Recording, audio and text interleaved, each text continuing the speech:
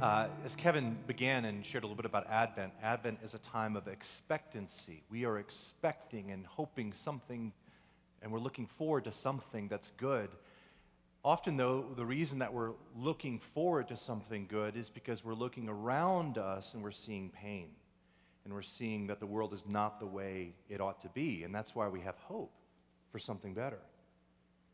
We're living through that a little bit as a church this season in an unexpected way for us. Many of you know Cindy Limbrick, who came on our staff this summer, usually sits in the back in our worship booth. She produces our services and helps lead. And Friday morning, she discovered that her husband had been killed in a car wreck. And that's goes without saying that's an amazing thing. That's a devastating thing. And Cindy's Advent has shifted. So she's not with us here this morning. And her husband, Chuck, he was actually a worship leader at Emmanuel Missionary Church. And so this morning they're meeting and they're trying to figure out as they're recovering from that loss as well. And so this is a hard time, and it's interesting is actually what we're going to get into in the word today has to do with this thought of expectation and calling out to God when you're in a time of pain, and that's where Cindy is, and that's where we are who know her and who know Chuck. And so I would like to begin this morning just with a moment of prayer and inviting us to come together, because when we are in pain, we take that to God, and we let Him begin to do what He does. And so I invite you to pause with me. Let's pray for Cindy and Chuck's family.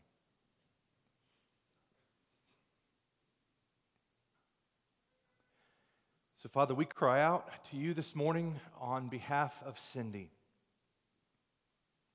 on behalf of all of Chuck's friends and his family, on behalf of his church, on behalf of us.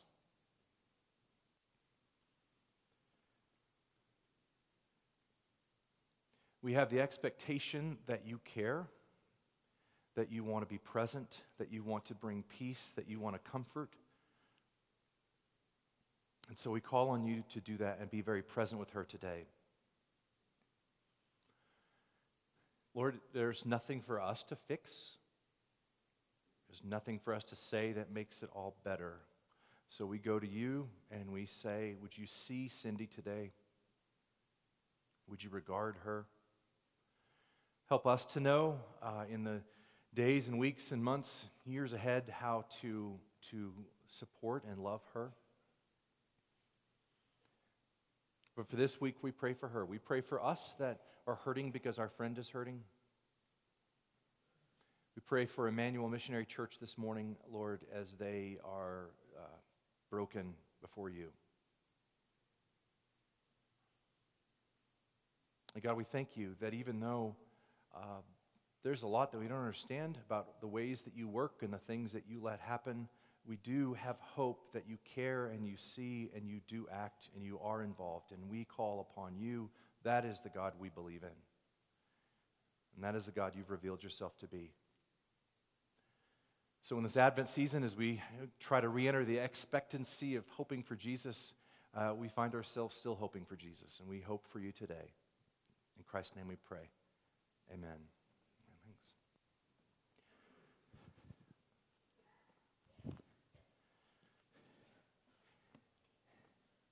Yeah, this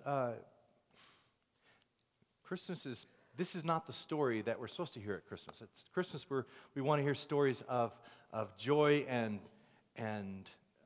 laughter and trees. Christmas is a time to send out joyful Christmas pictures. Here's an example of a Christmas card we sent out last year. Yay, there's a family that must be so happy and well-adjusted, right?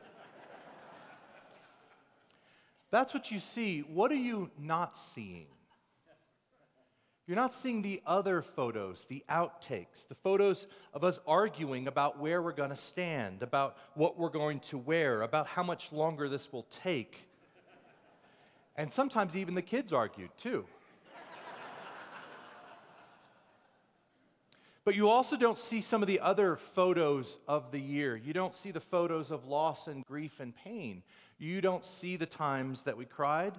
You don't see the times that we failed. You don't see the times that we sinned against each other. We don't post those photos. That's not the image. That's not the portrait that we mail out. We mail out this one because it looks great and there may be some Photoshop going on.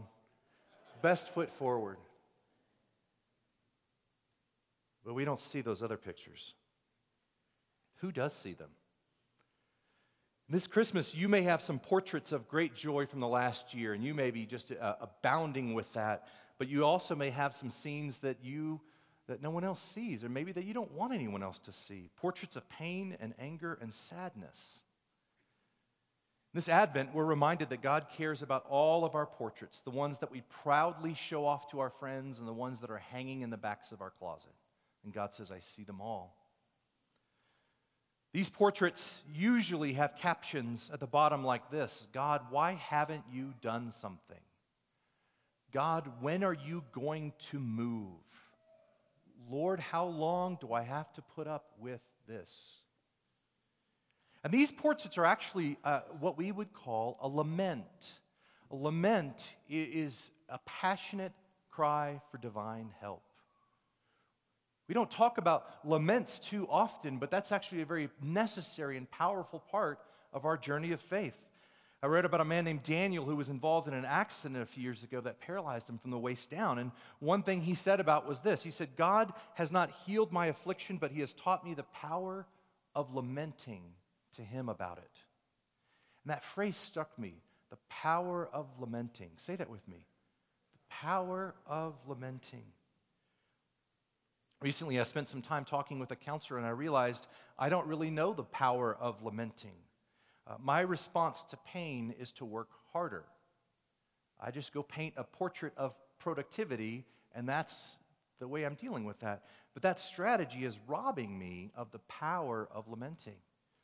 And if you actually go to our website right now, there's a story up by one of our members about lamenting. This is what she said.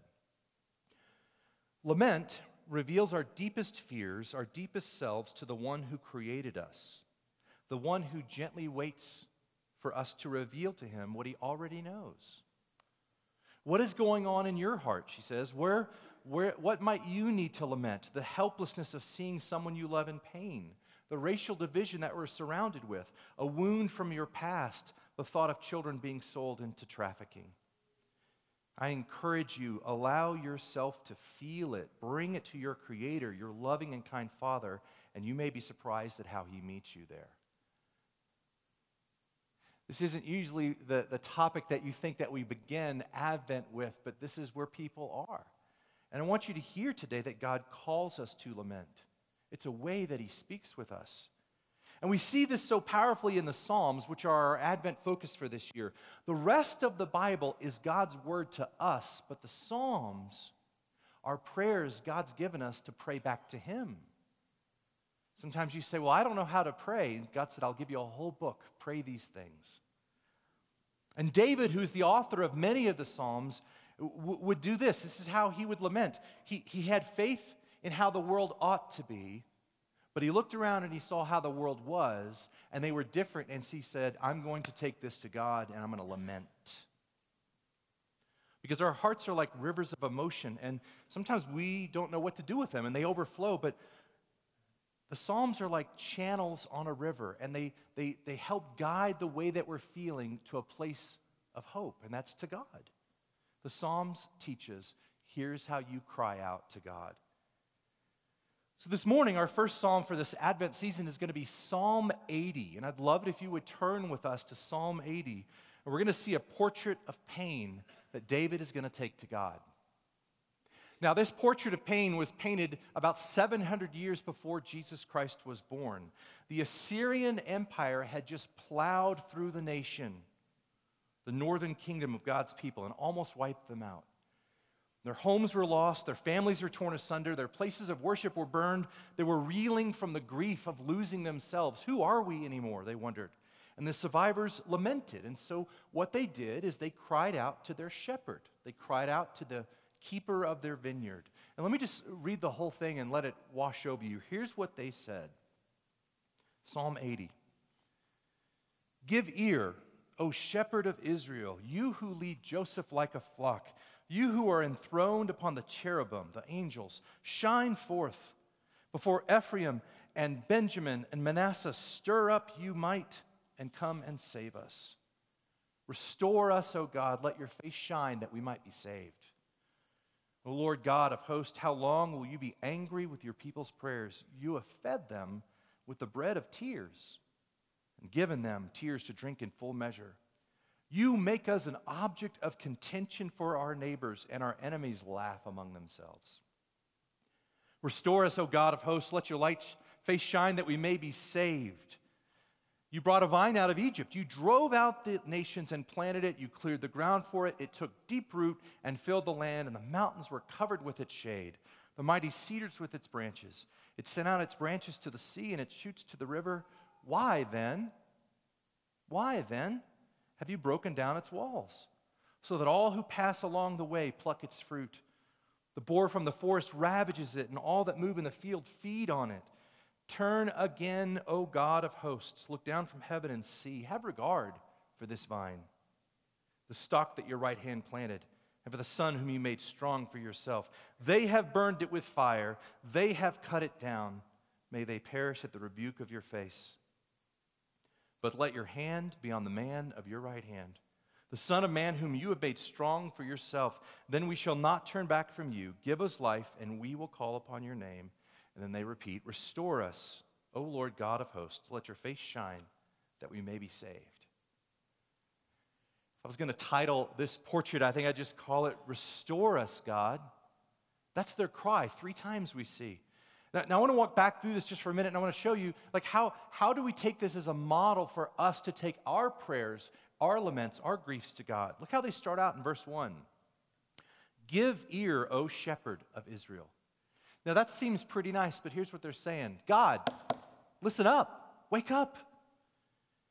A shepherd is responsible for protecting the flock, and God was supposed to be their shepherd, but this shepherd's sleeping.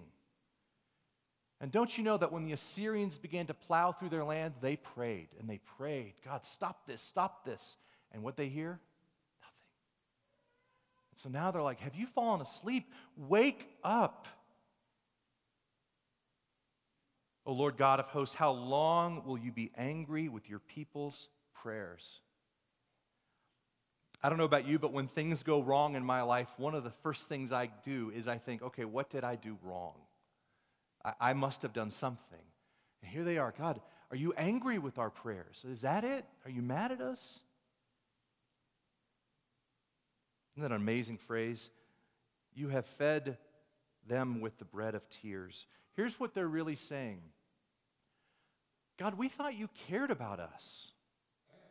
And the reason we thought you cared about us is because you're the one that put us here in the first place. That's what they're saying in verse 8. You brought a vine out of Egypt. That's them. They're saying, hey, we remember the stories. We were in captivity. We were in Egypt. We were slaves. We called out to you, and Moses showed up, and all the plagues, and you delivered us, and the Red Sea, and all this amazing stuff. You brought us all the way to this land. You got rid of all the enemies. We have built homes and families and lives. We've multiplied. We've spread out this vine called your people all across this land.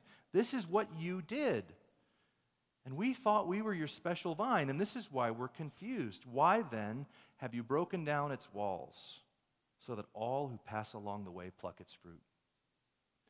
I don't know if you've ever had that reaction too, but God, you've done so much for me, and you've guided me, and I've followed you, and I'm just confused. Do you care anymore? Why have you let the big boar of the Assyrians trample us? I want you to see that David is complaining to God. He's lodging a complaint. God, you are our shepherd, but you are not protecting your sheep. God, you are our vineyard owner, but you are not doing your job. Friday, Cindy asked me, she said, hey, would you call a few people? And I called a man that had been Chuck's pastor for 7 years, in a very influential time in his life. And I said, hey, have you heard? He goes, yeah, I've been crying all day. And this is a pastor in town, and he said, I just don't understand God.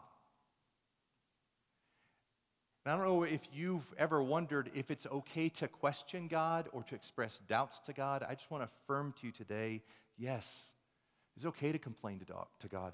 It's okay to be honest and open, to call out in pain and anger. It's okay to say, I don't understand you. Why are you letting this happen? But this is what is great about the Psalms. See, there's a difference between lodging a complaint and calling on God to act. And that's what David does here. Look at verse 14. Turn again, God of hosts. I want you to look down and see, have regard, rebuke our enemies, make us strong.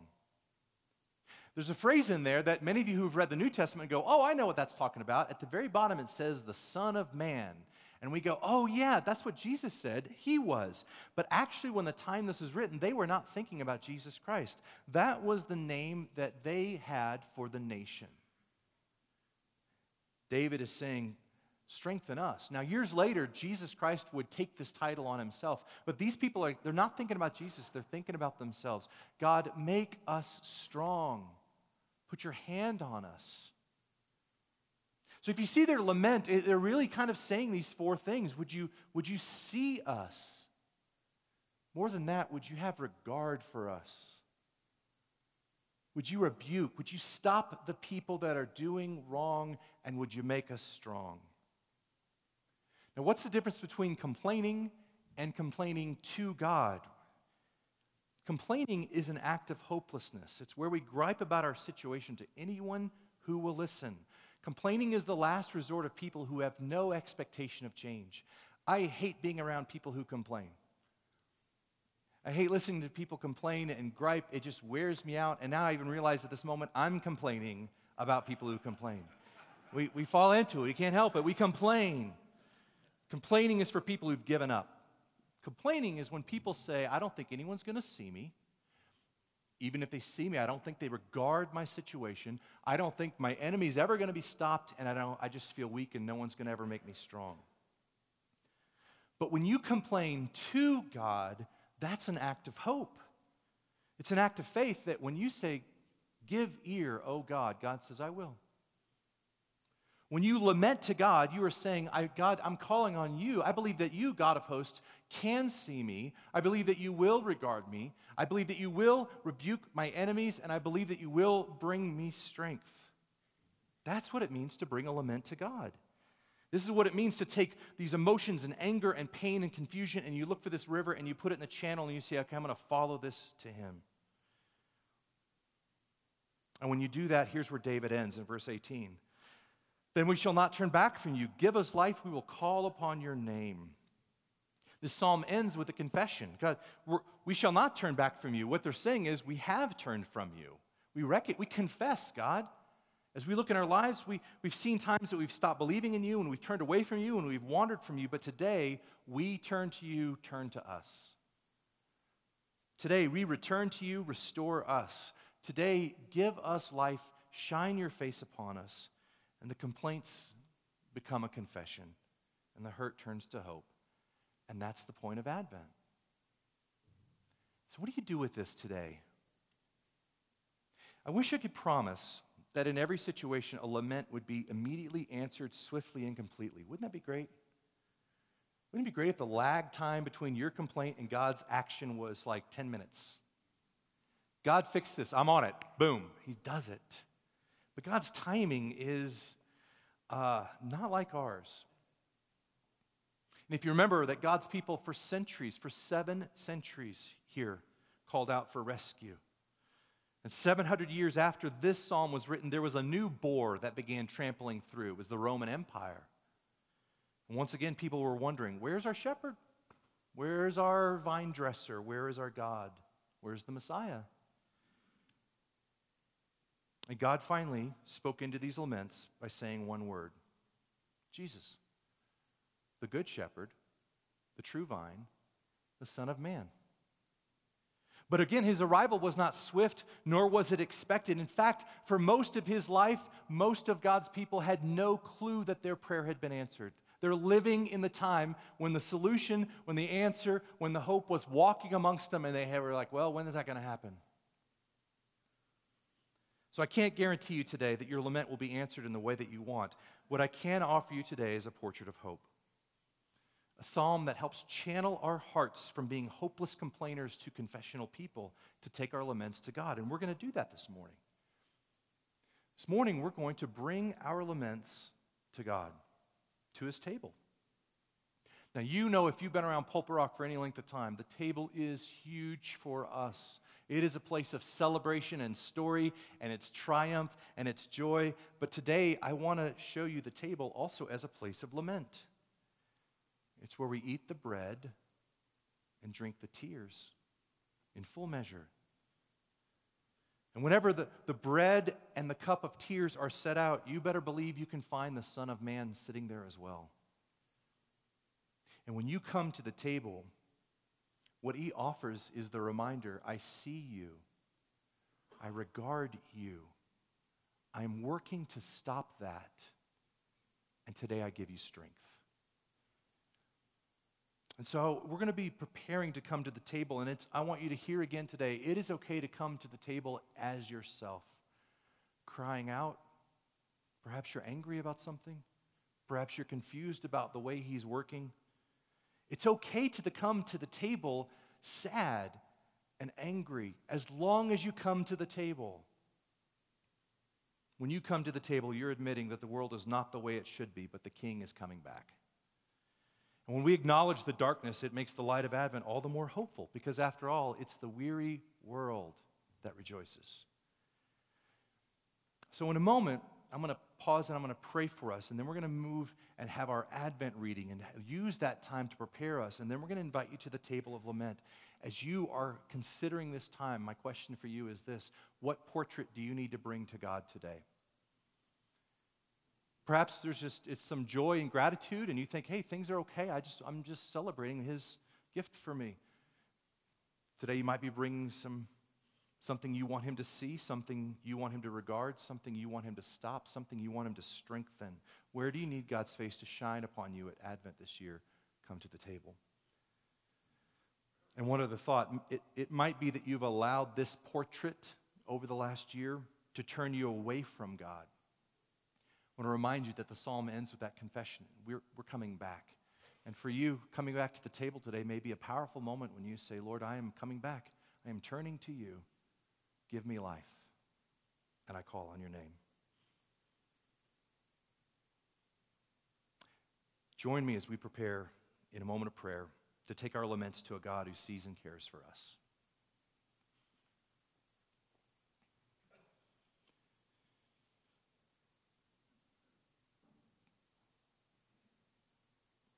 God, thank you that you are not a God of fakeness.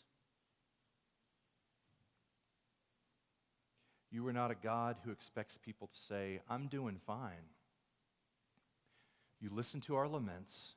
You let us scream and yell and call out and cry to you, and you absorb it all, and you say, I see, I hear, I regard, I act.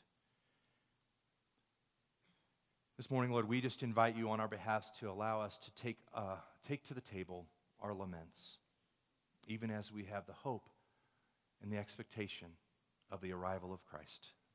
In his name we pray. Amen. Amen. Today we light the first Advent candle, representing hope. What is hope? Modern culture tells us it is a maybe, a kind of unsure optimism. But in Scripture, hope is an indication of certainty. Hope means a strong and confident expectation. The Israelites were hoping for a Savior, their Messiah. God had promised a Messiah, and they believed it. They didn't know when or who, but they were waiting, hoping for this Messiah to come. Our Advent reading today comes from the book of Isaiah, a prophecy about that hope that a Messiah would come.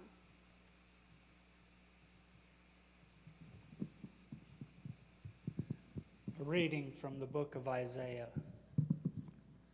A branch from David's line. Out of the stump of David's family will grow a shoot. Yes, a new branch bearing fruit from the old root. And the Spirit of the Lord will rest on him, the Spirit of wisdom and understanding, the Spirit of counsel and might, the Spirit of knowledge and fear of the Lord. He will delight in obeying the Lord. He will not judge by appearance, nor make a decision based on hearsay.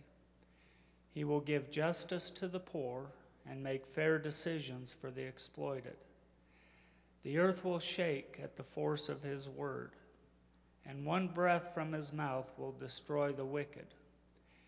He will wear righteousness like a belt, and truth like an undergarment. In that day, the wolf and the lamb will live together. The leopard will lie down with the baby goat. The calf and the yearling will be safe with the lion. And a little child will lead them. The cow will graze near the bear. The cub and the calf will lie down together. The lion will eat hay like a cow. The baby will play safely near the hole of the cobra. Yes, a little child will put his hand in a nest of deadly snakes without harm. Nothing will hurt or destroy in all my holy mountain. For as the waters fill the sea, so the earth will be filled with people who know the Lord.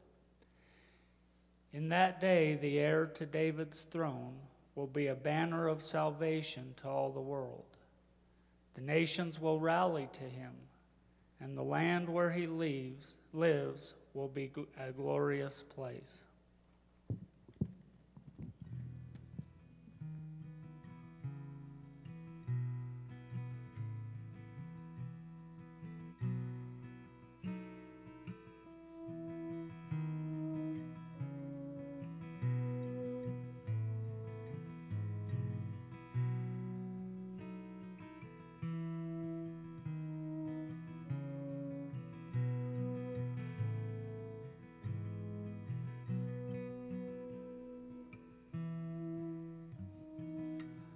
O Lord our God, just as Israel sought a Messiah king, a Savior that would bring hope and peace into the world, we feel that same tension and need today.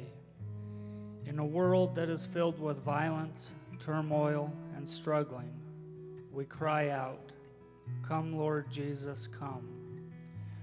This candle is a sign of our hope and our expectation that you will redeem us and this world with the presence of our kingdom. May your kingdom come and your will be done on earth as it is in heaven. Amen.